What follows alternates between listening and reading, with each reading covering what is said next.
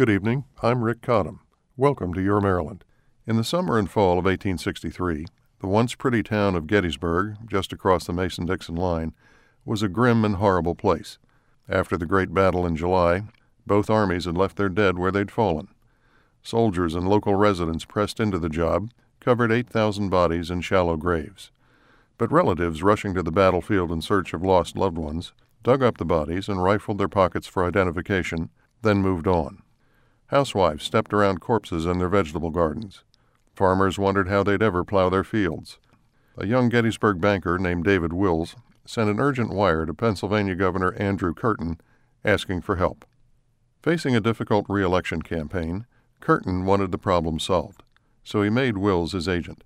The young banker created an interstate commission to raise funds. A contractor agreed to rebury the dead for $1.59 per body. Wills found someone to design a new cemetery and laid plans for its dedication in October. To highlight the ceremony, he invited the nation's premier orator, Harvard President Edward Everett.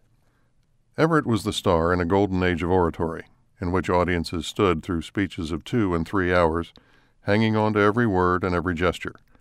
Everett had crafted speeches for Daniel Webster and dedicated battlefields at Lexington, Concord, and Bunker Hill.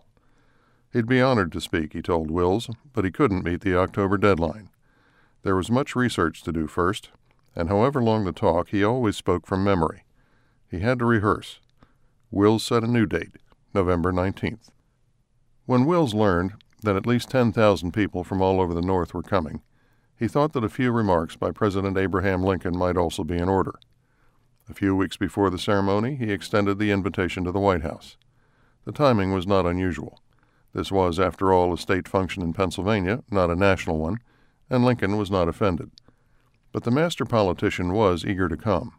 He had his own campaign to think about, and he wanted his aides to circulate among the dignitaries and political leaders in the crowd and gather intelligence. Thursday, November 19th, dawned a splendid day, with a clear sky and some late fall color lingering in the trees. The procession left town on schedule and arrived at the cemetery by noon. From a raised speaker's platform, the Reverend T.H. Stockton read a prayer.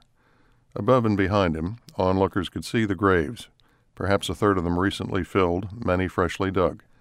Beside the platform, the flap of a tent opened, and Edward Everett emerged with a thick sheaf of papers, his oration, which he ostentatiously placed on a small table beside him.